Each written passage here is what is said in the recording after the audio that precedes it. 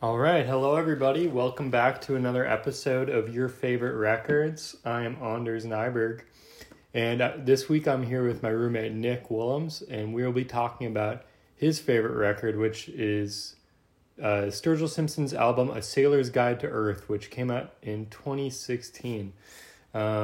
It's his first record on, what is his record label on this? High Top Mountain? No, it is. I think it's Atlantic. I think so. Yeah, he switched over. So he transitioned to a major record label, and it really shows. Nick, what do you have to say about just this album, just in general, before we get more into the episode?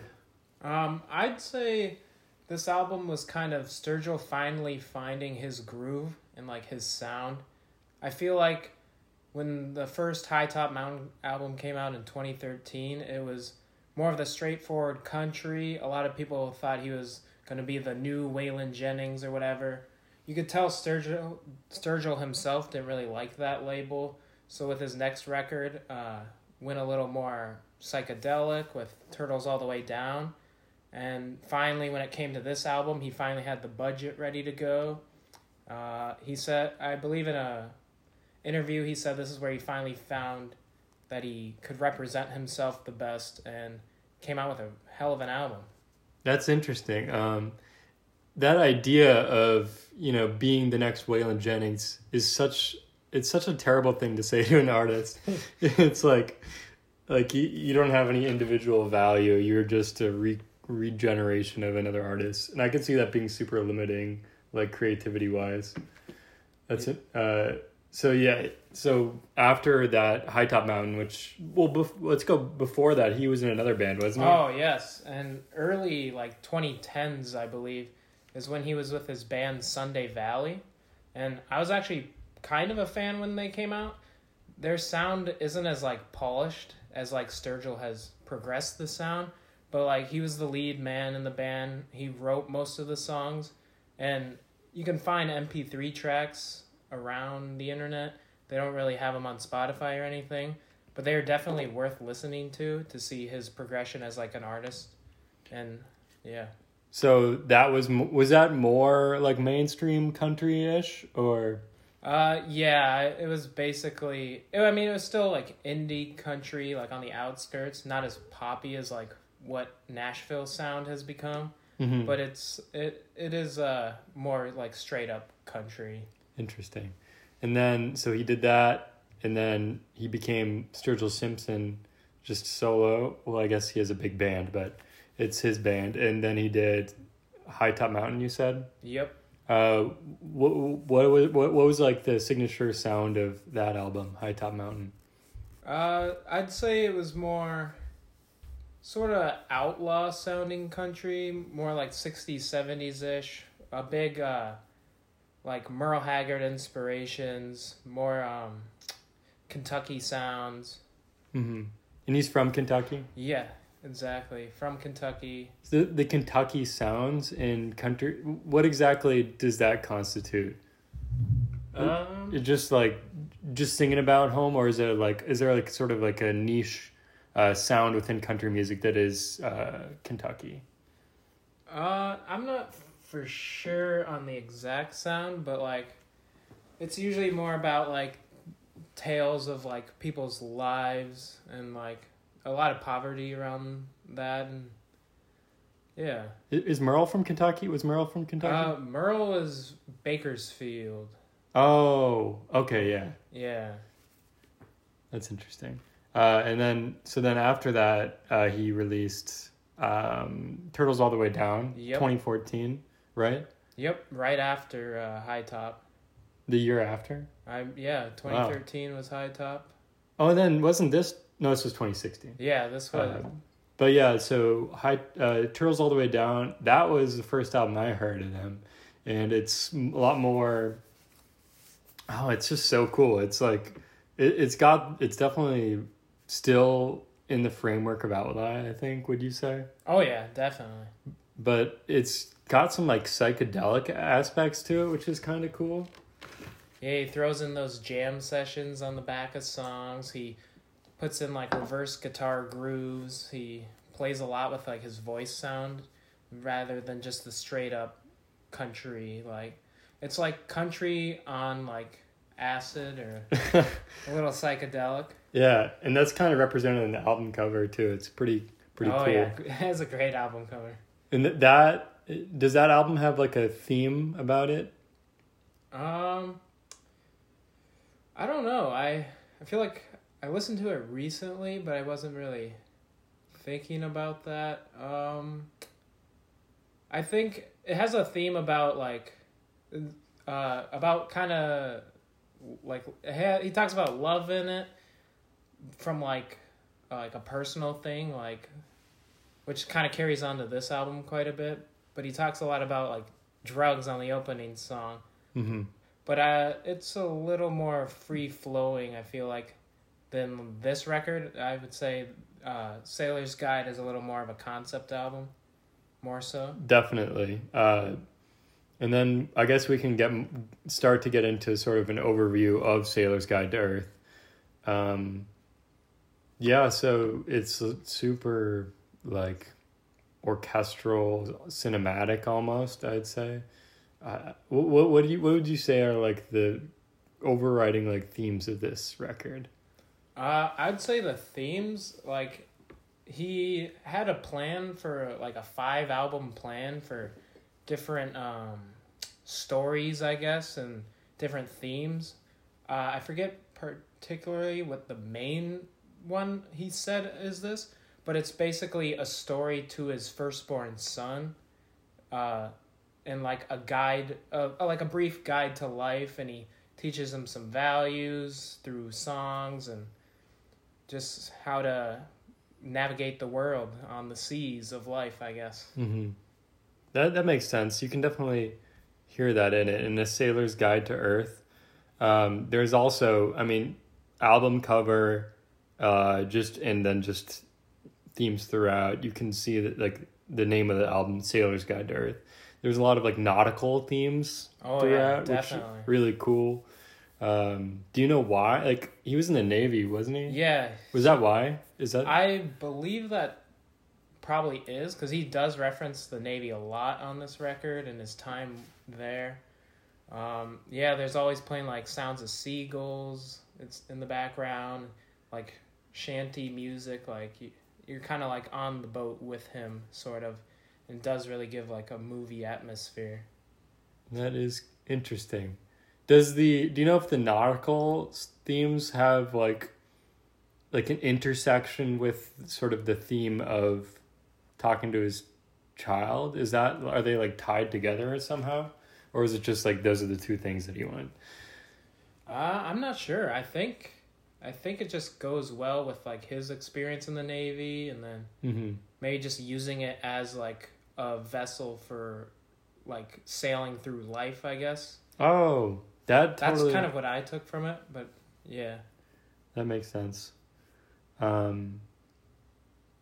What else? Oh, when did you first listen to this album, and like how has this album like become important for you in your life? Ooh, yeah. I'd say this album just really takes me back to like college. It came out, or was announced at the end of my freshman year of college. I believe the album came out right at the end, like April or so.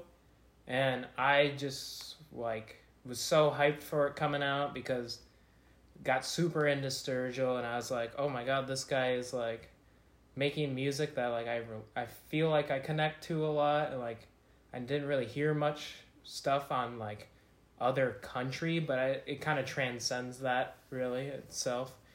Mm-hmm. But yeah, this album just means so much to me because like I would listen to it like nonstop.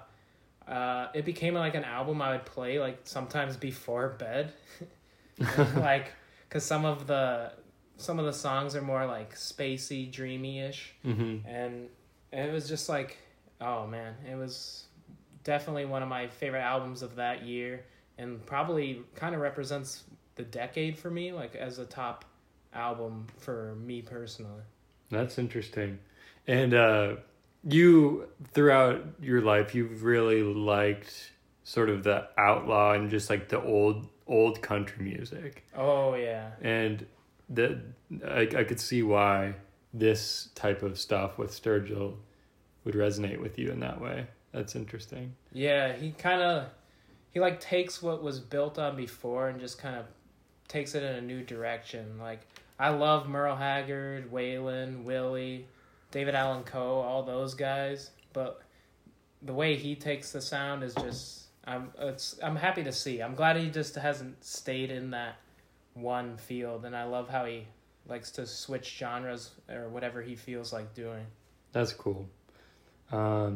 Yeah, I guess we could start going into, unless you have anything more to say, we could go into sort of a more song by song look into the album. And it's definitely the way that we're doing the show and how we're doing this song by song analysis. I think for this album will be pretty important because it's such a concept album, it seems. Oh, definitely. So yeah, could just go into the first song. Yeah. Welcome to Earth. Welcome to Earth. Pollywog. I don't Yeah. know what that means, but I'm pretty sure pollywog is a Navy term. I think it's something where you travel over one of the equators or something. It's like a frog tadpole thing. I think it's they do like a tradition when you cross like the equator or something, and they call it a pollywog. Yeah. That's interesting. Because I think you're just getting your sea legs for the first time, so it's like the first time you cross it, I don't know. Okay. I've heard that, but I don't know much with the Navy. Yeah, I like how I mean, he is very poetic in a lot of ways, but at the same time, you really know what he's getting at the same time. Beginning of the album, "Hello, my son, welcome to Earth." It's like the whole album is directed. It's like a love letter to his son, giving him advice, stuff like that. Yep, exactly. It's right off the gate, hits you with that nice, soothing, like you hear some atmospheric noises, and then that piano comes in, and it just sucks you in from the start. Yeah, I love that piano intro. It's so cool, and it's like hearing that, you're like, that is this like the album could go anywhere from here. Like, exactly. Yeah, and it definitely goes many places. So, yeah, it comes in with "Hello, my son, welcome to Earth. You may not be my last, but you'll always be my first." So I believe, well, obviously this is his first kid. I think he has 4 total now. wow. So I don't know if he wrote this a while ago or if all his kids have come recently. It's either 3 or 4 kids. Okay. But definitely about his first, Mm-hmm. as the lyrics say. Wish I'd done this 10 years ago. Do you know, is he just saying like he wishes he became a father 10 years ago? Like, or I don't know, like, Yeah, you could take it as maybe he wish he did this album earlier. Maybe he wish he started music 10 years ago. But I think it's about his son. And maybe we don't understand as much because we haven't had children. So he probably didn't realize how much impact that'd have on his life. So Mhm. maybe he was like, oh, wow, I really enjoyed having a kid. I should have done this a lot earlier. yeah. This song is just so emotional. So it goes on to say like, I've been told you measure a man by how much he loves. Is that? Oh, this is an interesting part because it's still like going, giving advice to his child, and then they say, grandfather always said that God's a fisherman. Oh, yes. That is the biggest question on the album, I believe. I haven't looked it up, but like I'm trying to think like what does that mean as God being a fisherman? Are we the fish? Or... Well, I know that there was the whole thing with Jesus and being fishermen because it was like the disciples were like a lot of them were like I think they were fishermen, and then Jesus was like, now you'll be like a fisher of men or something like that. What is this? Oh, I'm looking it up right now. Yeah, I find it really interesting too how he brings up religion too, because he has it within his songs, but sometimes he's even critical of religion. Like, pretty sure in Turtles All the Way Down, in that album, he says like the pain caused by some old man in the sky. So I don't know if he seems like a religious man, but I think has a more like modern take on it or something. Mm-hmm. Like, he's not like a diehard, but he'll use those themes in his... He definitely seems to be a skeptic of a lot of things, like he's critical of pretty much everything, which is good, I think. Exactly. And then that first section of that song, it just is the slow piano, slowly building up, and then he says he knows the reason why, and then boom, the whole song just goes off from there. Oh my God, I don't know how he made this album, or like how much of it he was doing, but like it's insane like how many instruments are on this album.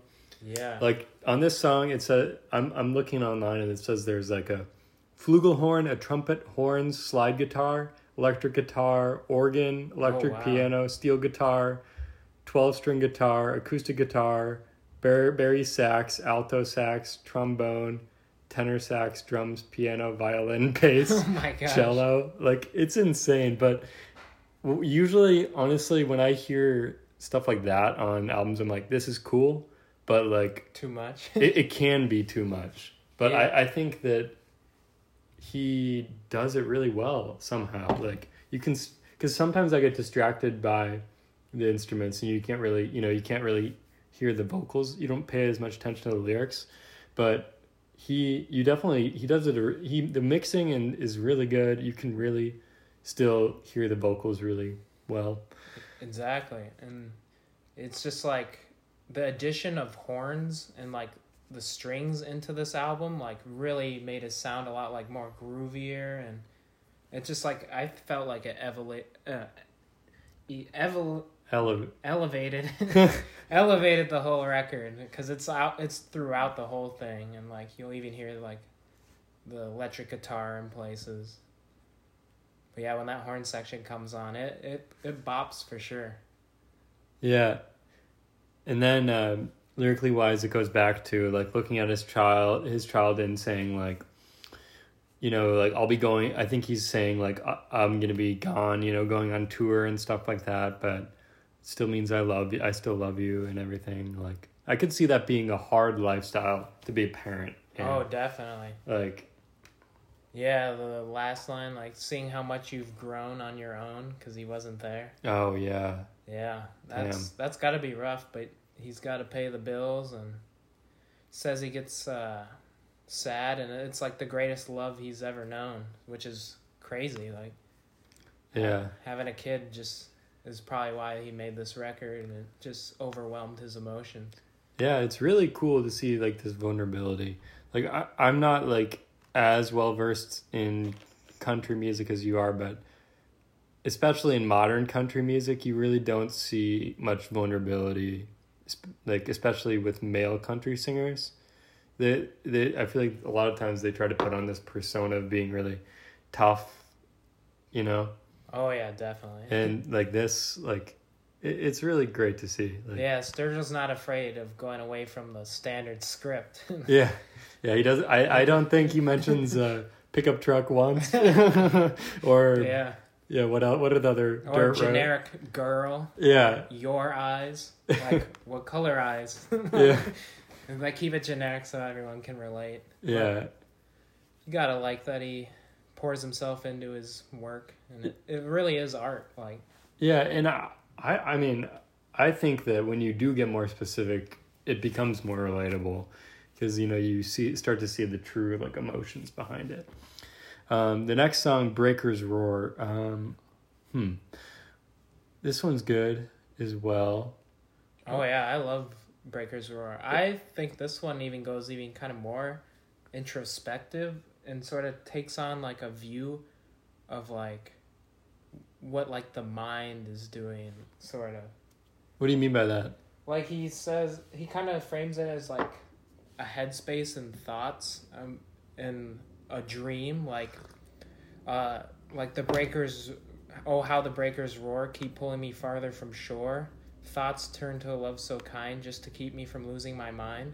I take it as like maybe he's like in his own head and like thinking, and like he has like bad thoughts, and they're pulling him away from like what he wants to accomplish and who he thinks he is, and then he has to remind himself with like loving thoughts so he doesn't lose his mind, and like their deep dark seas. And then the whole idea of the breakers roaring on top of that is interesting, because it's like, you know, the like basically like probably like a scary storm or something, right? Like big waves, deep dark seas.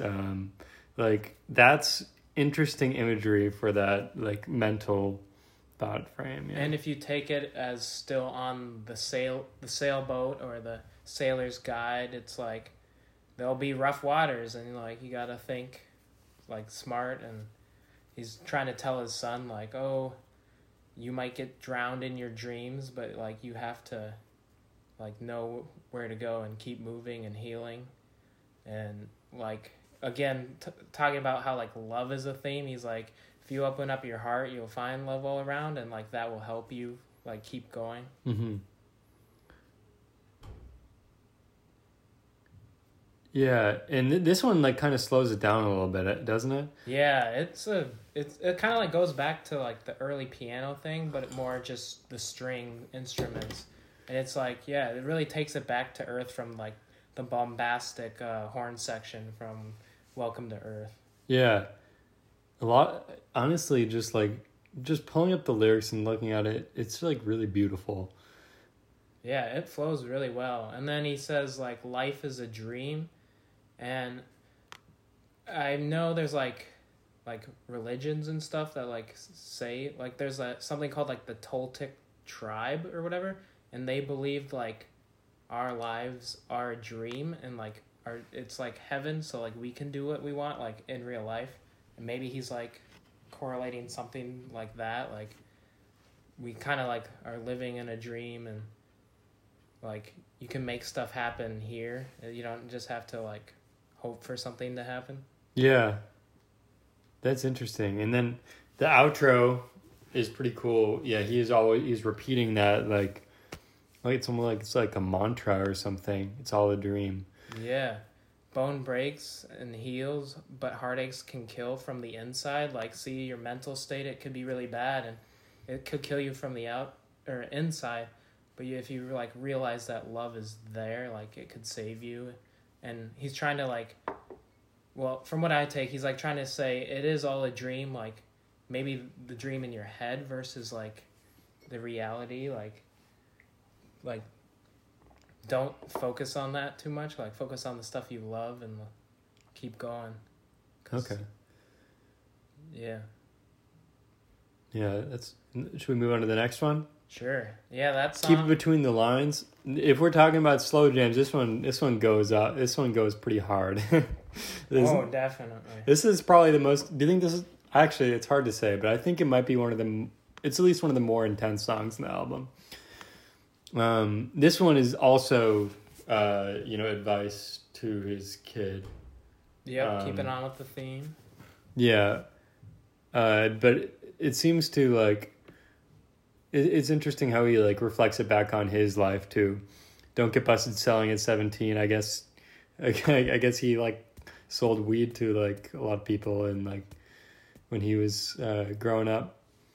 And he's like, yeah, don't do what I do. That's basically this whole song. Yeah, I'm pretty sure there's like a lyric, do as I say, not as I do. Yeah.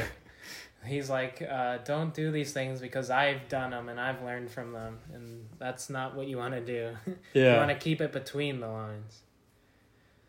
And then this song I also like how, well, it's like a good transition from Breaker's Roar. Mm-hmm. Like this whole album has great transitions, but this one he rolls in with that super like low sounding saxophone like beat in the background. Yeah, oh yeah, yeah. The saxophone is so cool, especially on this album. I think it's mainly the bari sax that you hear, and it's like a little bit lower, and it's like so cool. It just sounds awesome. And there's also a sick guitar solo. Oh yeah, definitely. Yeah, this one it keeps more like on pace with like direct like don't do hard drugs, stay in between the lines, go to school. Like it's more like flat out like I'm telling you these lessons. It's not as like thought provoking as like the other ones, but like they just work so well. Like yeah, and you in with the straightforwardness of this song, you can really see a lot of his sense of humor as well. It's just like the way that he says things is just like so funny. He's got to be like a pretty funny dude. Oh, definitely. And the instrumentation is really cool. It's like, I wouldn't say it's bluesy, but it's got a lot of blues elements to it. But it's a lot more like, it's just unique. I don't even really know how to describe it. Because this whole album, you wouldn't, if you just heard the instrumentals of this album, you wouldn't think it would be country music at all. Exactly, yeah. But you listen to it, and it is, yeah. Yeah, definitely. And it's just like, these songs, like, I feel like they work so much better within the confines of the whole album, because since it is a concept album, it's like, the sounds transitioning to each song, you're just like, like, how's it gonna evolve now? Yeah, exactly. There's one song in this album. I'm not sure if it's this one. I think it might be.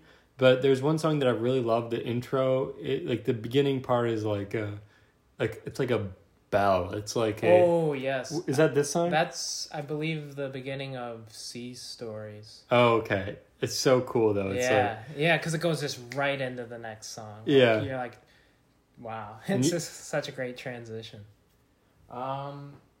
Anything else about this song? He like does like don't let people upsell you. They make chocolate and vanilla, kind of saying like, just do what you want to do. There's something there for everyone. Like you don't have to like pick a thing, like a side, Yeah. Oh, that is cool. At least that's what I took from it, and it's he's like always ask questions, always ask why. That's like the only thing that matters. And then and that that goes back to what we were saying about him, being not afraid to ask questions, being skeptical of pretty much everything. Yeah, and don't sweat the small stuff. Another like mantra at the end of the song. Oh yeah. Can't sweat it, don't sweat it. Just live your life. These these like repeating things at the end of the songs, do you think that has any significance? Is that like the message he's trying to give, like the most important part? I believe so, because now thinking about it, he does it on the end of Call to Arms too. And like it shows up like 2 or 3 times, I guess. I didn't really think about that until now. It must be like what he wants to take away exactly. No ship out on the water will pay your rent. That's an interesting line. Yeah. Going back to the Navy stuff. Yeah, I think that's himself right there, being like, I don't know what to do. I'll go to the Navy and. Yeah. See, it's sad how that's how the military is often marketed to people, where it's like, if you don't know what you're doing with your life, it seems appealing, and I think that they want people like that, the people that would be okay with different things. They don't really know where they're going. And he's skeptical of that, and he went through it, and we'll go back into, we'll go. Yeah, he touches on that. We'll talk more about this, especially on Call to Arms, but. Yeah, even the next song, Sea Stories, I think he briefly touches on his history there. And then, the last thing I want to say about that song is like the drums in the background and the electric guitar solo just are so good. Yeah, it really is. And I like how he just takes the time to like jam out for a bit and enjoy like the music rather than just being cut together songs with words. And yeah, for me, like when I first heard his newest album, not the Cutting Grass, but before that, the Sound and Fury. Sound and Fury, I was like, this is the direction he's going in. I was really surprised, and then going back to listening to this, it like totally makes sense. It even hints on one song near the end of the album where you're like, oh, this is where he's gonna take it. Like, it's kind of cool to see it that way. Yeah, and it's because yeah, exactly, and he is like jamming a lot more in this album, and then going forward, obviously he does that. And Sound and Fury was like a year. He wrote those songs, I think, like a year after this. Like, he just took a long time to record it, I guess. But he said, yeah, he was sitting on all those songs for like 2 years. That's interesting. So maybe it's kind of like, I want to do this, but like, I also have this other great idea that he just couldn't wait to work on next. And then now the intro with the bell, like the naval bell. It's so cool. It like just puts me it immediately puts you in the I don't know, the framework of what's happening, and like you're on the ship with him and he's talking to you. Yeah, it ripped you right out of the electric guitar, drums and stuff, and just right into a new fucking song. This one's like, it's less like, it has less production to it, doesn't it? Like, it's got like, it's not as like electric guitars type stuff. It's like more, yeah, it's more straight up, like more focusing on the lyrics themselves. Yeah. So what is it? What lyrically wise? What do you have to say about this album? Maybe this song. Sorry. This one is kind of how he just talks about like his Navy experiences mostly. It starts out with like, just keep your mouth shut and you'll be fine, and he's just another egg in Uncle Sam's big bowl of like his beaten eggs, so just mixing it. Mixing them together. That's such good imagery right there. I love it. Yeah, and then he has that great line, like you hear a voice in your head saying, "My life is no longer mine." It's like definitely like, oh, they just like took everything away from me, and now I can't be who I am. Yeah, exactly. And yeah, so then it keeps going into like his military experience, and like he just talks about like all the different places he went to. So, yeah, talks a lot about the ports that he went to. I forget where exactly. I think it was around Korea. I don't know. No, I can't remember. I think does he say in this? Yeah, he does. He goes into like Tokyo. It's almost like a I've been everywhere man type thing, you know? He's like Tokyo, Kawasaki. It seems like a lot of places in like Southeast Asia. He says something like something like it was fun at first, but then it like became a bad dream, like, oh, they're like gambling and having all like, these fun things, but he obviously got sick of it pretty quick. Yeah. I was looking at this kind of interested to what he was getting at. Seen damn near the whole damn world from inside of a bar. Is that referring like literally to like he saw everything through like a bar, or is it more like, I don't know, is he just referring, is the bar symbolizing just like the ship just like being on the outskirts of everything, not really, I don't know. I think it's a little of both, because if you kind of think of it, a lot of the times you are seeing a lot of the world through a bar. Like you go to a bar for drinks, maybe not anymore, but before you'd go to a bar and you'd see so many different people there, and then different like how people interacted. You go to a different state, you go to a bar there, drink a beer, see what other people are doing. I think he's kind of like using it as like a way to like frame like, I've been so many places and I'm always seeing them from in a bar scene, I guess. I don't know. It's a really good line. I like it a lot. Yeah. You got the sea stories, they're all true, might seem a little bit far-fetched.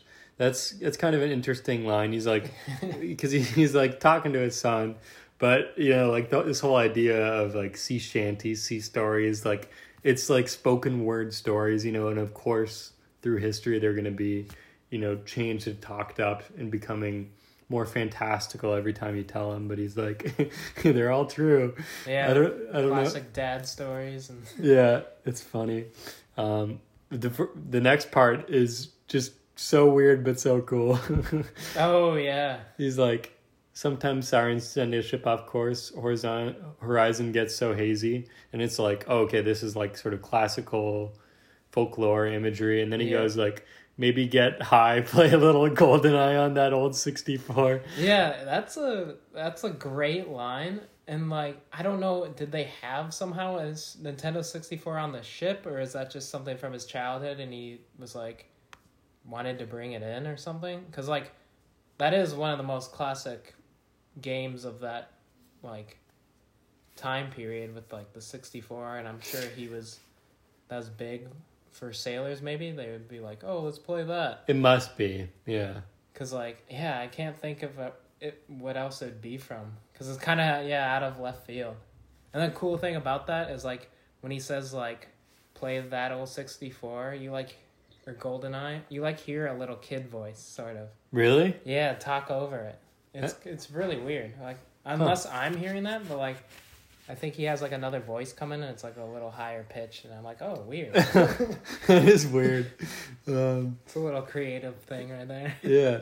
I mean, that's just this whole album. Like, I'd love to like sit down with him and just like deconstruct all the different parts of it, because it's impossible to talk about it all, because there's so many little parts that go into it.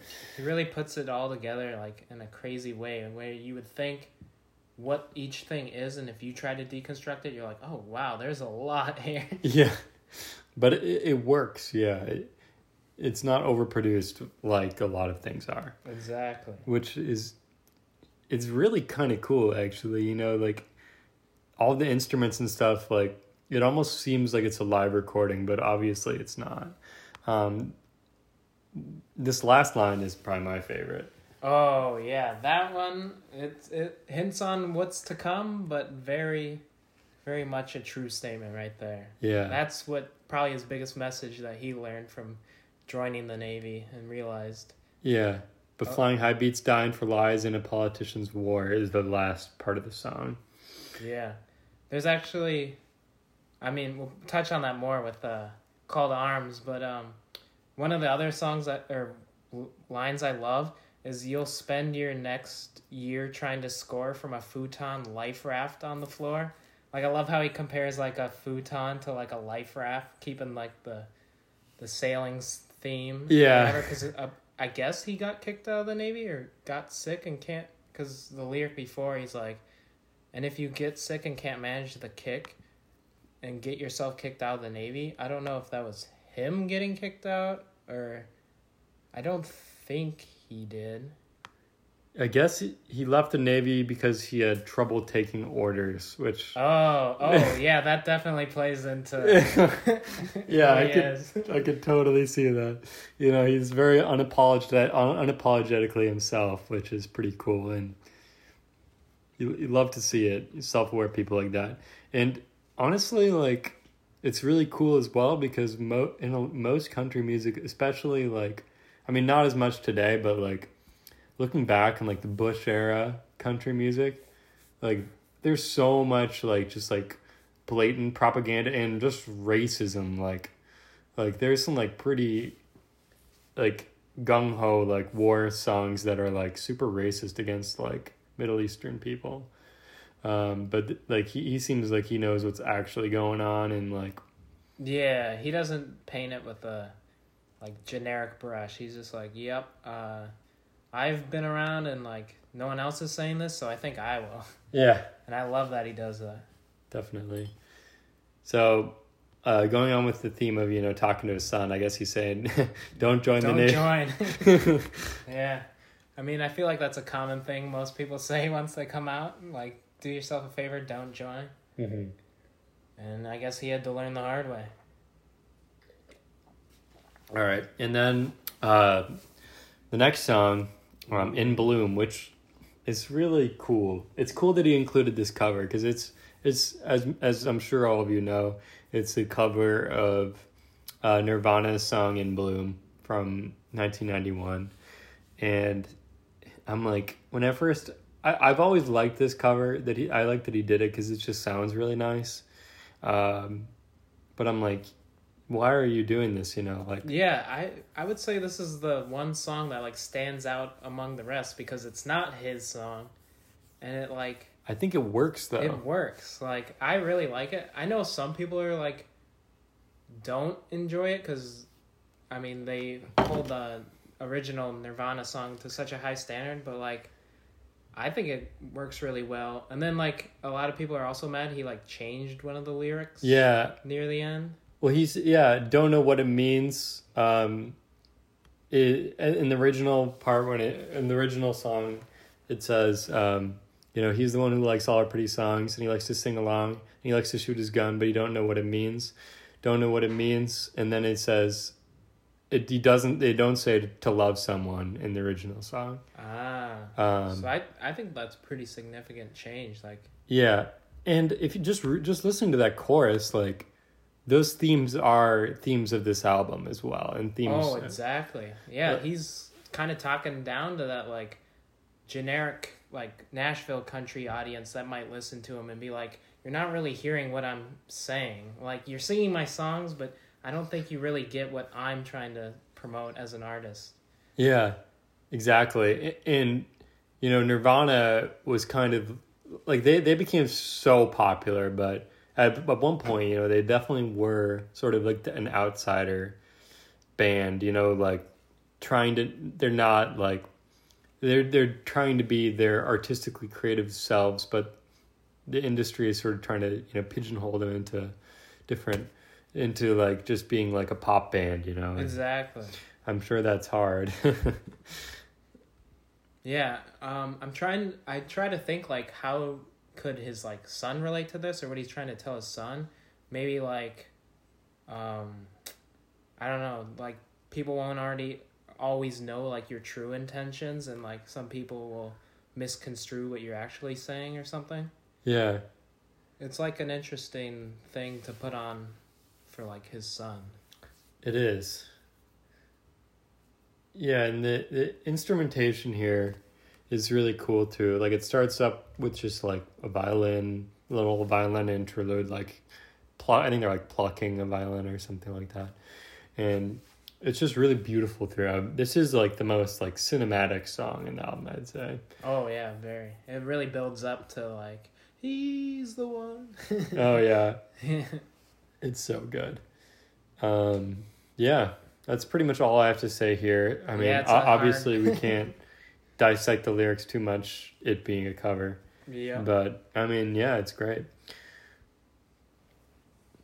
Very good addition. Yeah, one thing more I'll say actually, like just like in general, not really looking at this specifically, like covers are always something that I find one of the most interesting things an artist can do, because like you can see like who their inspirations are, maybe infer like why, what makes them, what have they learned from these people, what makes them an inspiration to them.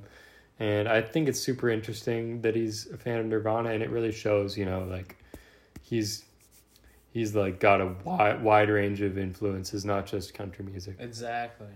And something kind of funny, apparently he's like a big fan of like Run the Jewels too. Oh yeah, I could see that. Just like super random, like, but I mean, I guess it kind of makes sense, but it's cool. It's I'll say that. It's I'm glad he just like puts it all together. Like you wouldn't think of, well, a country record with like a Nirvana song, but it's like it works. And definitely. The next song, Brace for Impact. Ooh. This one's good. It's probably my least favorite song in the album.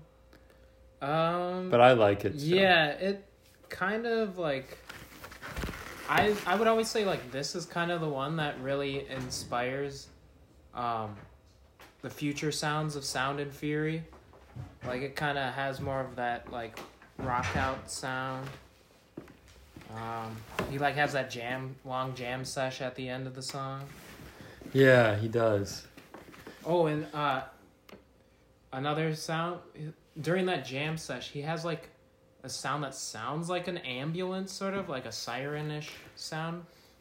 It's hard to describe. It's one of those songs you just have to listen to, but I guess this was the first single that he released off this album, which I find kind of interesting. oh, was it? Yeah. That is an interesting one because I feel like it is probably on the lower side of the total album. Yeah, maybe he did that on purpose, like I want people he seems like the type of person that would, want people to just listen to the whole album all the way through, not really pick out songs. I don't know. Yeah, the opening of this song though, amazing. One day you'll wake up and this life will be over. Like, wow, it just catches me, at least, right off the start, and you're like, oh, now he's going into more of, like, back to, like, a darker tone, like, kind of about, like, death and living, sort of, all in the song. Yeah, impermanence, existential dread, it's just, like, kind of depressing, but just the way he, like, sings it, it's just so good. Yeah, we're dying to live and living to die, no matter what you believe. Yeah. It's a hard-hitting one. Yeah.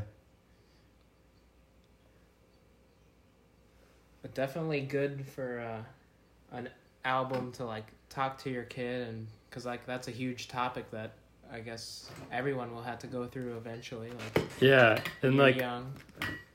I'm not a parent, and I probably won't be anytime soon, if at all. But I imagine that's got to be, it's definitely like probably a tough subject to think about as a parent. Like I won't always be there for you. I'm gonna slowly wither away, as he says. My skin will wither before your eyes. Yeah, that's some crazy imagery he's projecting. Yeah. Yeah, I mean, I remember when I was young and, like, found out about death, and, like, that hit me pretty hard, so, like, I can only imagine, like, you're like, oh, I'm gonna have to subject you to this life where there is death, and... Yeah. It's interesting. But Sturgill's, he puts it, like, right on the money, like, gotta enjoy your life, like, do what you can before the time comes. Oh, another reference to religion where he's like, before you go to the great unknown in the sky. Yeah. Another like man in the sky, great unknown in the sky. It's really interesting. Like. Yeah, I like how he references religion because, it's more of like, just like the idea of religion in general and the interesting aspects of that, rather than just doing, like biblical imagery and referencing scripture, which I find like super annoying. Yeah, he like kind of puts it in a more modern take, kind of how culture has progressed when it comes to religion, I feel like. Definitely. Like most people aren't really as ingrained as they once were, and so he can like reference it, but it doesn't become the whole like the whole meaning of what he's trying to say. Yeah. He talks about, like the different ways that you can look at death, which, I mean, death is another interesting thing to sing about. Some beg for forgiveness, some from someone above, from something they did to someone they love. Some scream like a baby, some go out crying, some bid the world goodbye and welcome dying. Like, I mean, it's like, it like flows really nicely, but at the same time, it's like, it's death is such like, it's like, it is a part of life. I mean, it happens to everybody, but it is an interesting thing to touch on, like all the different ways that our relationship around it is. Yeah, and he really highlights like losing people, and it's just like, well, that's. Do you know if he probably lost? Do you think did he lose anybody like close to him? Not that I know of, but maybe I don't know. I don't know if his parents are alive. really know much about his family. Yeah. But yeah, it really seems like, he's referencing mortality in this way to just tell his son, like, live every day like it's your last, pretty much, Yeah, value it because it won't be around for long. Yeah. Wither away. Yeah. Which, at the base level, it sounds depressing, but in some way it is kind of comforting. Yeah, and it's very much true. So, like, it's the whole song, like, he touches on it very directly, and it's a good thing to say. But then the thing that is funny is how this one's like the jam song. Like, I feel a lot of influence of Sound and Fury later on from this song. Yeah. Like, he has like that guitar groove, like, it's hard to explain, but even with like this one thing I said earlier about the like ambulance siren, I wonder if that was like purposely, because like dying and... Oh, it must be. You're right. I don't know, it's just a great song to get lost to, especially when you're like driving a car. I bet. It just starts jamming. This whole album is great car driving. Yeah. During that summer, when the album came out in April, that whole summer, I'd like listen to it on my way to work, and I'd be like, this is so sweet. That's cool. Do you know, has he said, have you heard many interviews of him about how he developed this sound of this album? Like, because it's so unique and cool, like, because it doesn't really sound like anything else I've heard, really. I not for sure. I like listened to some albums, and I think he said, like, this is when he finally had the opportunity to do all he wanted. Like, I think in the previous record, Turtles All the Way Down was just like a couple people in a room that did it, so it was very stripped down. I think this one he actually got the horns and stuff, and I believe he is a big like funk fan, and you like, can hear that, the 70s like groove songs and stuff, so I think he just wanted to pay homage with that. Yeah. And like it really just works with the overall sound. I'm not for sure, but I might have heard somewhere he's like a big Miles Davis guy. I don't know. I can see it. Yeah, and you can hear a lot of like jazz stuff, and the trumpet is very prominent, so that would make sense. I don't know if I have anything more to say about this one. Yeah, this one's kind of hard because it's mostly jamming out and pretty on the nose with the death stuff. Yeah. I'm down to move to the next song. Okay, All Around You. This album, these last three songs, they finish out so strong. All three of these are so good. Oh my gosh, so good. This one's a little bit more down tempo. Yeah, I feel like this one he kind of goes back into like that headspace sort of like. Oh yeah. You'll have these bad days and they'll be unkind to you, but like you still got to find that love, and like he even says something like about like how you can like choose to like feel a certain way about things. I don't remember the exact lyric. It's like, oh, you can let go of the pain if you choose to. So sort of just like letting things happen. I don't know, like maybe change your frame of mind or something about that. Yeah, that's true. Because he's like telling his kid, don't be afraid. Life is unkind, but like you can like change your view on life if you let go of all the pain and focus on the stuff you love and are passionate about. Yeah. Yeah, you were saying that, like he's really inspired by sort of like that funk soul sound, and like this song is so, you can totally hear that. Like this song is like almost just like a soul song, like like has that sax like going up and down through the whole thing. And it's like it does it in a really good way, like oftentimes, artists like the 1975 when they, try to do different genres, it just seems like they don't really know what they're doing. They're just like, oh, this sounds kind of fun, but you can tell he knows what he's doing, and he's paying homage in a really like mature way, which is cool. Yeah. Another really unique part I like about this song is, I don't know if you picked up this, but that he like does like there will be days, and then it will play like a little like bump, like a little, just a short little note, and like he does that on a couple lines, and I don't know, I just like it that a lot. Do you know what that instrument is? Oh, I have no idea. But it's like there will be days, bump, and then like, and then he says the next line, and then That's cool. Yeah. And it's all like it's all like live instruments. Like apparently he even has organ on this song, which is pretty cool. wow. Then he goes back more into this sort of nautical imagery. There will be nights that go on forever, like you're long lost at sea, never to be found. Just know in your heart that we're always together, and long after I'm gone, I'll still be around because our bond is eternal.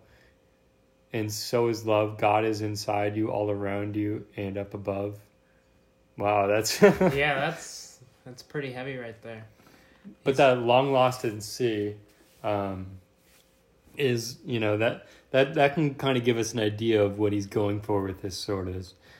Yeah, I take it like you're in a bad like state of mind, like you're lost at sea, like you don't know what to do, but if you like know in your heart that there's like he'll always be there like with you, but like mostly just like the love that he gave through his life. And like if you could hold on to that and realize you'll get past like the bad times if you're lost out on sea. And then he also goes on God again. So maybe he's like using God as like another form of love or something. Yeah. Like not as much like directly God and religion, but like God as a guide to like love or something. Yeah. That's awesome. That's kind of how I like to look at it too. You know, like just thinking about God as sort of like a force, like almost like just like nature, or just like it's a force within all of us. An unexplainable like aura that's all around you, as it says. Exactly. And that basically going back on that theme of like love is really what you need to focus on rather than getting stuck and lost at sea in these dark headspaces. Yeah. Yeah, and it's not like, you know, how you generally hear about religion and country music is like Jesus is my best friend, like he tells yeah it's not really about the meaning at all. It's just about the iconography, I guess. Yeah, exactly. In those kind of songs. But it's cool. Yeah, this song has that really great like sax solo. Oh yeah Oh man, that thing, and it builds up so hard, and like builds up to that builds up so much, and then goes back to the one line like time slips away. Oh, it just goes so hard during that part of the song. Yeah. And you're like, wow, this thing's just grooving out, and like it feels so big. It's like such a cinematic album. Yeah. God, yeah. This is probably my favorite. This is probably my second favorite. Call to Arms is definitely my favorite. Oh yeah, you can't beat Call to Arms. So I guess we can move on, right? Yeah. Oh Sarah. Oh Sarah, yeah. This, I mean, I probably told you this many times, but this one's one of my favorite Sturgill songs. Not just because it's great in this song, but like I also listened to it a lot with Sunday Valley. It was originally recorded, I think, back in like 2010 on one of those albums. I forget which one, but like he could throw that version in the trash because like I think this one is way better. I mean, I like the original one, but like the sound for this one's really good, and even like the Cutting Grass is a very good version. Yeah, it is. But like we can talk about Cutting Grass later. Yeah, but like with this song, I found out it was going to be on the album. Oh, I was so excited, and I think this was one of my like top songs for like 2 years in a row on like, Spotify, because like it'd be like at the top of my playlist, and I'd play it so many beautiful times. Yeah, and it's another interesting one to put on for like a thing to his son, because it's a song that he previously recorded. And it's kind of like at the beginning of his career before he even like was a solo artist, I feel. And it's like focused on like the connection between him and his wife, or like him and the mom of the son. Yeah.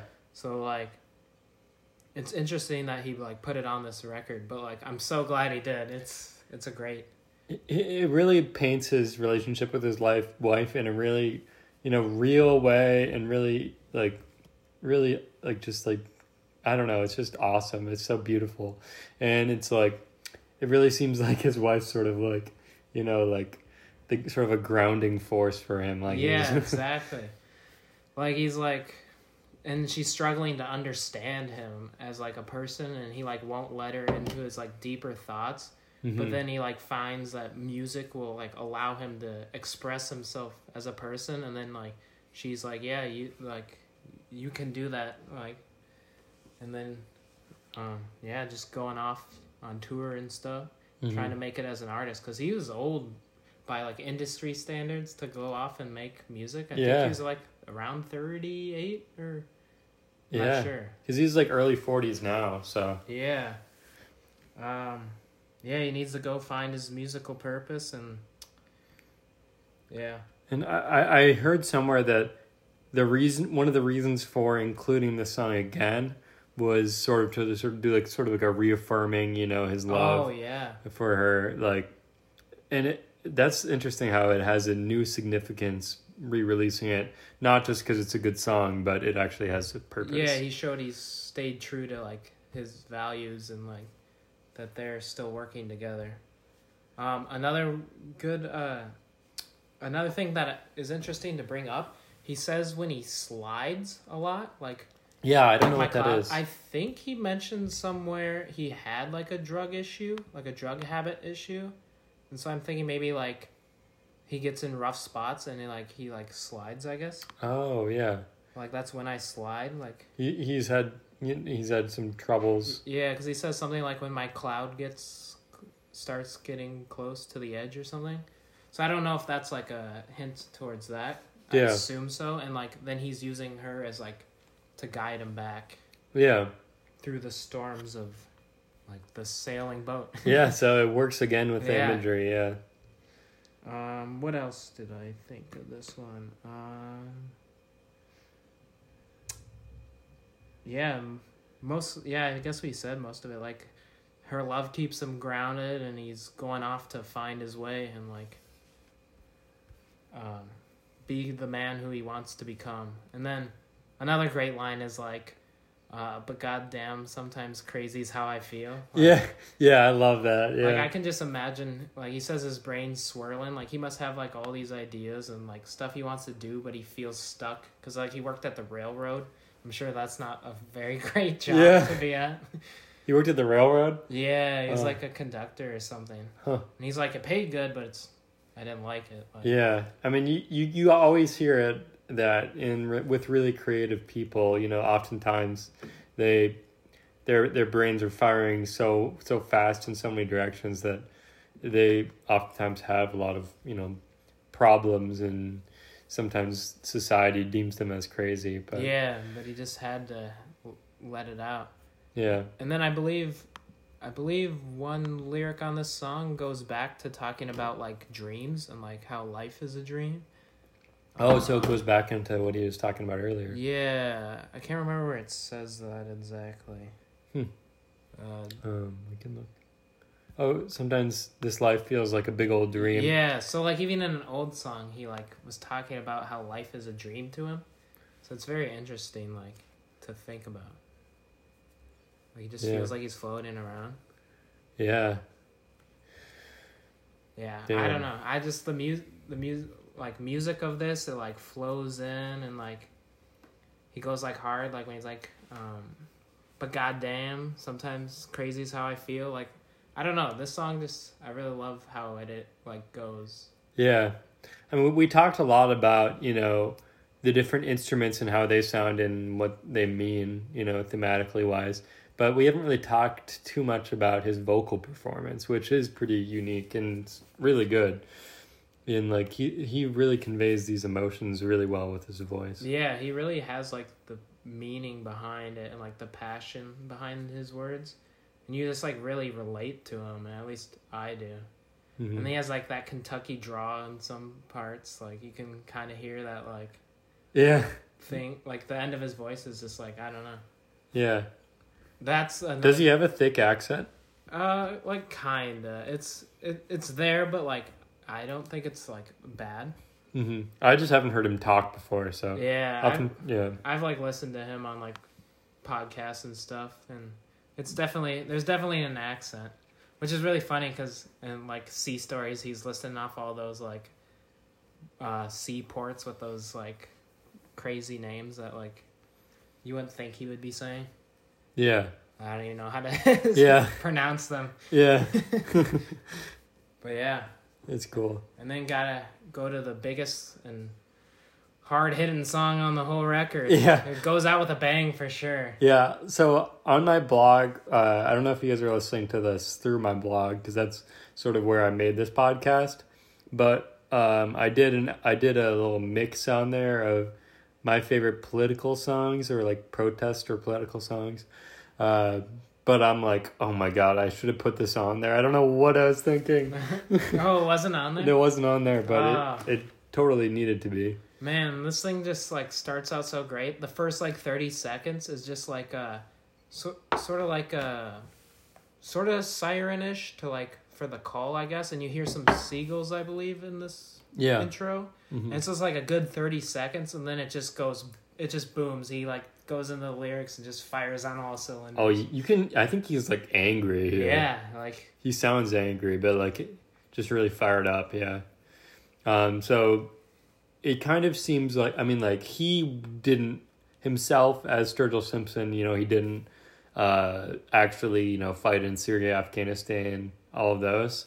But I think that he's like pulling on his experiences to sort of create this character that's just like, just a soldier. Like as the military dehumanizes people, just the universal soldier, as has been said previously.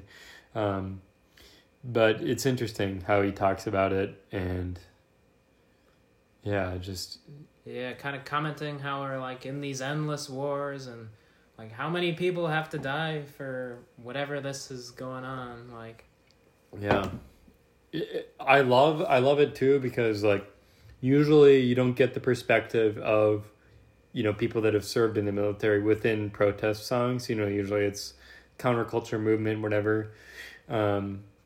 But it's interesting that pulling on his own experiences, he's able to talk about this. And he even talks about, to control, when they send their sons and daughters off to die for some oil to control the heroin. Yeah, those stories about, like, guarding poppy fields and stuff. Like, that's insane. It's, like, totally true, but it's... like, that's what they're doing over there? Yeah. I feel like a lot of people don't know that. And he's like, yeah, I'm calling to arms. Like, everyone needs to know this shit. Yeah. Just, like, calling out the hypocrisy and, like, bullshit of, like, that, like, part of our society that's just like, yeah, we gotta do this. Like, yeah. For no reason. Like, it's interesting. And you can just, like, hear the anger in his voice. Like, yeah. And he goes back to, telling his son not to join the Navy. Well, son, I hope you don't grow up believing that you gotta be a puppet to be a man. Yeah, and...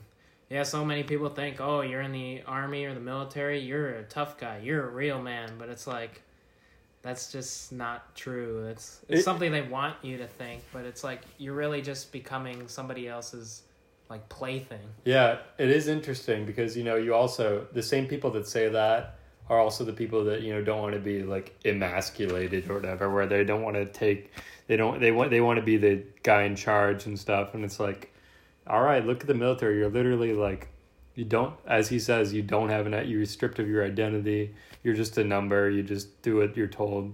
Yeah. And then telling you to go meet your maker overseas. Just, you're nobody, and then you're gonna go die. Yeah. Like, you're just gonna have to charge in as not even like a real person. Yeah. Oh, and then he has those more like funny comedic lyrics, like the Kim Jong-il hat, because like military hats kind of have that look to them. Yeah, they do actually. Grandma's selling pills. I don't know what the grandma's selling pills is. I don't know. It's a funny lyric though, for sure. Yeah, and meanwhile I'm wearing my can't pay my fucking bills hat. Yeah, referencing earlier how don't go to pay your rent. Yeah. Yeah, like Yeah, it's crazy, like you do not get paid enough to survive, yet you're throwing your life away. You're probably going to die for this country. It's pretty sad. Yeah. Oh, and then this verse, this was one of my favorite verses. Just like nobody's nobody's looking to care about a drone. We're all too busy looking down at our phone. Egos begging for food, like a dog from a feed, refreshing obsessively until our eyes start to bleed. Like, serve up distractions and we eat them with fries until the bombs fall out of our fucking skies. Jesus, it's so, it's true. So good, and, he hits it from every angle. Like, yeah, we make a big deal about caring about drones, but in all reality, we're just, looking down on our phone and, talks about the ego, which is, he touches on in previous records and stuff. And, we're just trying to distract ourselves until, our eyes are bleeding and, distracting ourselves from what really matters. Exactly, yeah. It's so true. Yeah, and it just hits so hard. And yeah. Adds fucking at the end, fucking skies. Yeah. It's a serious thing. Yeah. It's insane how people don't know or don't care that literally the US military has drone bombed and killed thousands of civilians in the past 20 years. And it's continuing on today, just today, Biden started drone bombing Somalia. Just okay, of course he's continuing on with all this shit. Oh, wow. See, I didn't even know about that. Yeah. And it's what? We have these things in our hands that should, tell us this, but... Yeah. It's not easy access all the time. Yeah, then the outro and end of the song. Oh, I love it. Turn off the TV, turn off the news. It's all bullshit, fucking Hollywood telling me how to be. It's bullshit's got to go. He's just fucking tired of that shit. Yeah.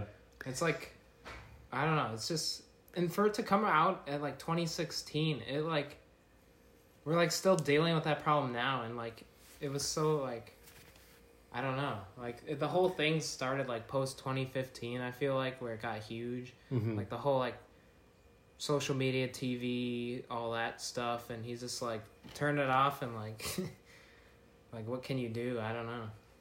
Yeah. Yeah. It's an interesting closer. I love it. It's so true, and it's cool to hear this perspective, but I feel it doesn't really help the issue. It doesn't really go with the theme of the album that much. Yeah, if it's supposed to be to his son, is he just... I don't know. Because, I don't know how his son could relate to this, even... I don't know. Yeah, he probably just wanted to put the song out there. Yeah, because it is kind of... On the end, it's he's call to arms. He wants everybody to be mad and, revolt, because, it's gotta be done. It's probably... And it's at the end of the album for a reason, It probably... He probably didn't feel it would flow as, in the middle of the album. Yeah, exactly. Yeah, and... Yeah, the only thing that relates with the son is just, the don't join the military, and maybe he's just trying to teach his son all, there's, bullshit everywhere, and, you just gotta... Yeah. Pay attention. This is one of his sea stories that he's telling, maybe. Yeah. Yeah, I think there's definitely a tradition a lot of times of having, a lengthy... sort of ranty album closer and a lot of different artists, and I think that's cool. So I don't think it's too, out there, but... No, and one of the best parts is when he performed this song on SNL live, just to hear him be call out the heroin poppy fields and stuff, and it's just oh. I don't think I heard that performance. Oh, it's a great performance. I even showed my dad, and he loved it. It's just crazy that he's calling out all this stuff on live TV, and I feel the audience just isn't really listening. Yeah, exactly. And even if they do, they're probably huh? Yeah, almost as if maybe even In Bloom would work there for that too. Yeah. But yeah. But he rocks out for sure on that. So he that must mean that if he chose to perform that song there. He's this is important. This is an important message I need to get out there. Yeah. That's cool. So, yeah, this whole album it's crazy good, and like, I was such a fan, like, when it came out, but, like, sort of fanboy fan. Like, I didn't think it would ever get to, like, nominated for a Grammy and fucking win. It won a Grammy? For Best Country Album of the Year. That's insane. And it's not even, like, a country album. I did not know that. No, yeah, that's, like, all this stuff came out. Like, he made shirts called Who the Fuck is Sturgill Simpson? Because, like, people didn't know who he was. Oh, yeah. And, like, he was up there with, like, Best Album of the Year. I think, like, Adele was up there and, like, other people. And they're like, who is this guy? Yeah. And I'm just like, wow, like, this is sweet. And, like... Because, like, the indie community knows about him, but, like, Grammys are historically, you know, not in touch. So it's cool that they actually made, like, a good choice for once. Yeah, I can't believe he won. Even though he had to, like, accept it off-screen, like... There's some, like, off-screen thing that wasn't aired. And he's like, the revolution will not be televised. He said that? Yeah. Well, it's cool that he knows Gil Scott-Heron. Yeah. I guess that pretty much ties up the last song on the album. Just an overview. We could do a little bit of, like, a closing conclusion on the album itself.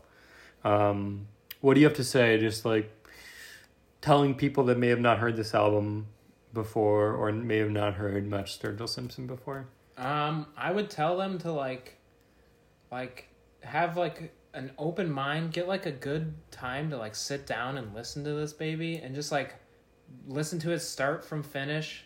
Maybe like have a drink with you when you're doing it or something. Like it's just such a good album and it goes through so many sounds and like the themes are all good and like his voice is great. Like, I feel like it's an album, like, everyone should probably listen to. Mm-hmm. And, like, I definitely feel like it's up there in, like, the past decade of, like, 2010s, or at least back half of that decade. Mm-hmm.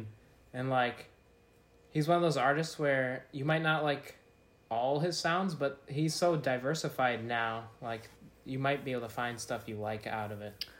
Yeah, that's so true. Yeah, I'd say... You know, if you're going to be writing off this album as just another country album, you shouldn't for many reasons. But just listen to it. If people are getting into Sturgill, would you say this is a good intro, or should they go to a different album first? I would say if you don't like country, this is probably the good one to start at.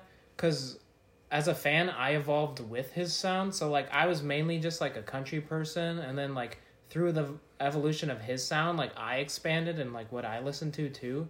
So I feel like that'd be a good way. But for like the basic fan, if they don't know anything about him, I would say it's a great album to start with. That's good to hear. I totally get that.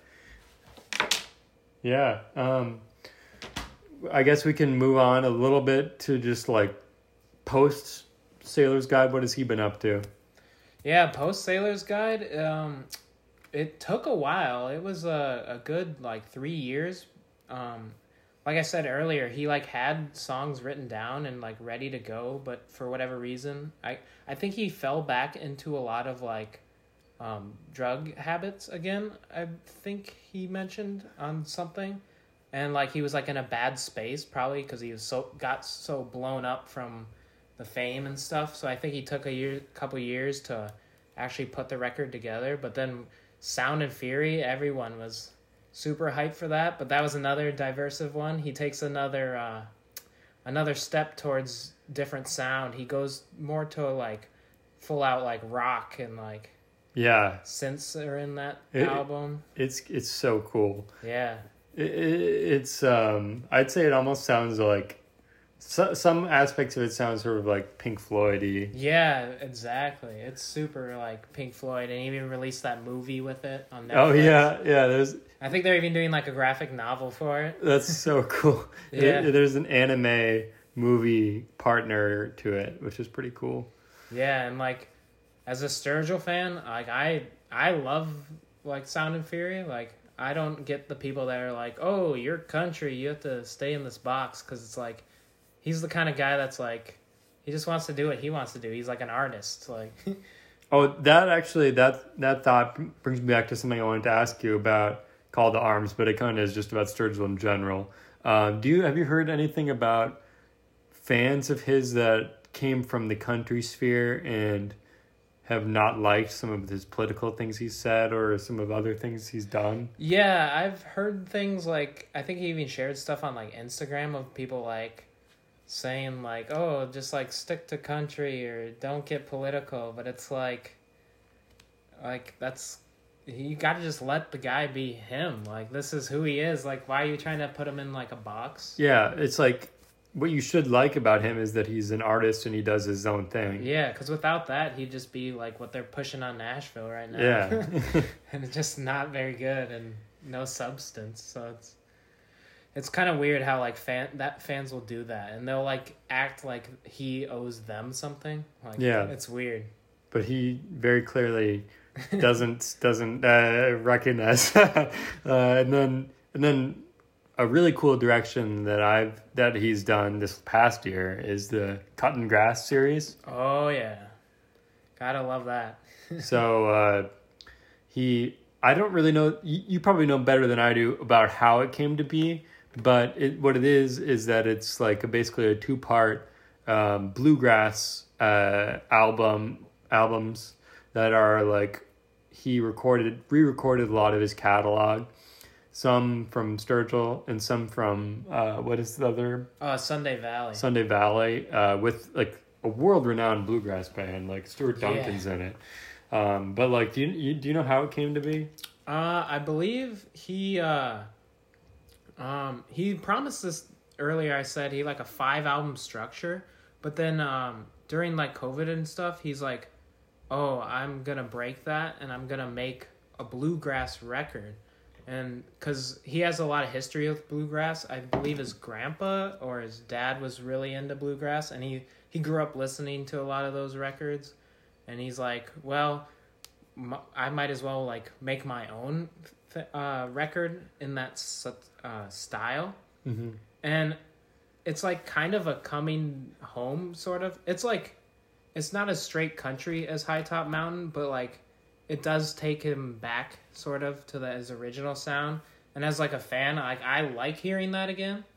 And like I'm a big fan of bluegrass too, so like to hear like all the fiddle and all the strings on that is just so good, and like the mandolin on them, and it's just like I'm so happy like even though they're not like brand new songs, I believe only like one song was brand new, which was that Merle Haggard written song. Oh yeah, Hobo song. Yeah, which I love a lot because I was a huge Merle fan when he was. Well, I guess I didn't really know. Like, I only got to catch him at the end of his years, obviously, because I'm young.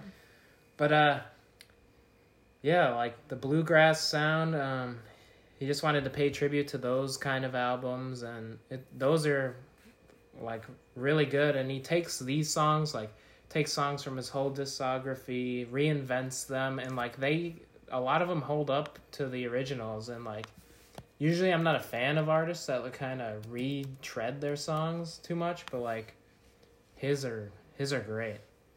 Obviously I bought them as soon as they were available on vinyl. Yeah. Yeah, that's cool. I see, I guess we have all of the Sturgill vinyls here except for High Top Mountain. Oh yeah, I need to get that one. But yeah, I guess last thing we'll say before we conclude, on this Cutting Grass, he probably revisits some of these songs that we just talked about on Sailor's Guide. Oh yeah, most definitely. I see Call to Arms, Sea Stories, Welcome to Earth. Yep. I'm sure you would probably say like Breakers Roars on Volume 1. Oh. It's a funny thing to do. You can add all the songs into a playlist on Spotify or whatever, and like line them up as Sailor's Guide to Earth, but like Sailor's Guide to Grass, except for In Bloom, obviously. Oh, but, yeah. Like they hold up very well, and like Breakers Roar, the rendition of that just is, instead of being that slow like soothing thing, it's more like energetic, and that was one of my favorite ones on the bluegrass records. That's cool. I always like that, either with covers or with going back to your own songs. Bob Dylan does this a lot too, where you're like, I'm gonna play the song that you like, but I'm gonna do it in a completely new and cool way, which is awesome. Yeah, that's exactly what it reminds me of. It's got like how Dylan's like bootlegs and other ways he sings his songs. Yeah. I'm really happy that he did that, and it's just great for fans to see, because I know we wanted to go see that concert and it got canceled from COVID for Sound and Fury, and Yeah. it's nice that he was able to produce some more cuts of his songs. Yeah. That's cool. One final thing that I would like to bring out before we're done, that I would like to do on each episode from going forward. For people at home listening that like Sturgill, what other bands do you like that are similar that you would maybe want to tell them about? Ooh, similar to Sturgill? He's pretty like his own thing, but I would say like obviously he produced Tyler Childers' first album. He's kind of like his prodigy, I'd say. I really like Coulter Wall. He's sort of more like Canadian Saskatchewan type sound, but like he's up there, and like I mix them. Yeah, I like Coulter Wall. I'd say Jason Isbell is kind of in that with him. His is a little different, but like kind of I'd put him in that same group. If I were to have a playlist. Yeah, do you think of any? Who is that one guy that you really liked? That was like, what's his name? He has like, gosh, I can't even remember. But yeah, I mean, I'm not really too as in tune to like the alt country sound. So I'm sure Nick has better. Nick knows more than I do. I guess Margot Price. Oh yeah, she's great. He produced Margot Price. Yeah, her most recent one, right? Yeah. And you can definitely hear his influences on that. Yeah, he's got some Sound and Fury stuff going on there. Who else? That's pretty much it that I'd say. But yeah, there's a lot of good country out there. You just got to find it. All right, well, thanks guys for tuning in to this episode. Sailor's Guide to Earth, Sturgill Simpson. Next week we'll be back with another album. I'm not quite sure which one yet, but we will see you soon. Thanks. Bye.